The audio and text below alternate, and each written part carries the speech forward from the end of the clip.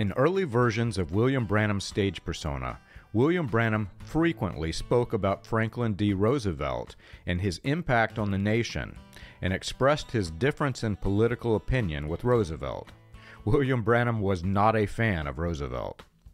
William Branham claimed to have been present when Roosevelt visited southern Indiana, and Branham was displeased that his voice was not heard when trying to speak to President Roosevelt. Franklin D. Roosevelt was a target for white supremacists. Though Roosevelt was viewed negatively for nominating Hugo Black for the Supreme Court due to Hugo Black's public support of the Klan, Roosevelt was not a white supremacist.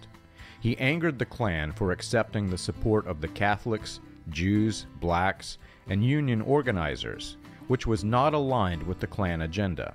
Gerald Winrod, who worked with many of the men in William Branham's inner circle, was very outspoken against President Roosevelt, as is the case with Winrod's statements and predictions about Benito Mussolini.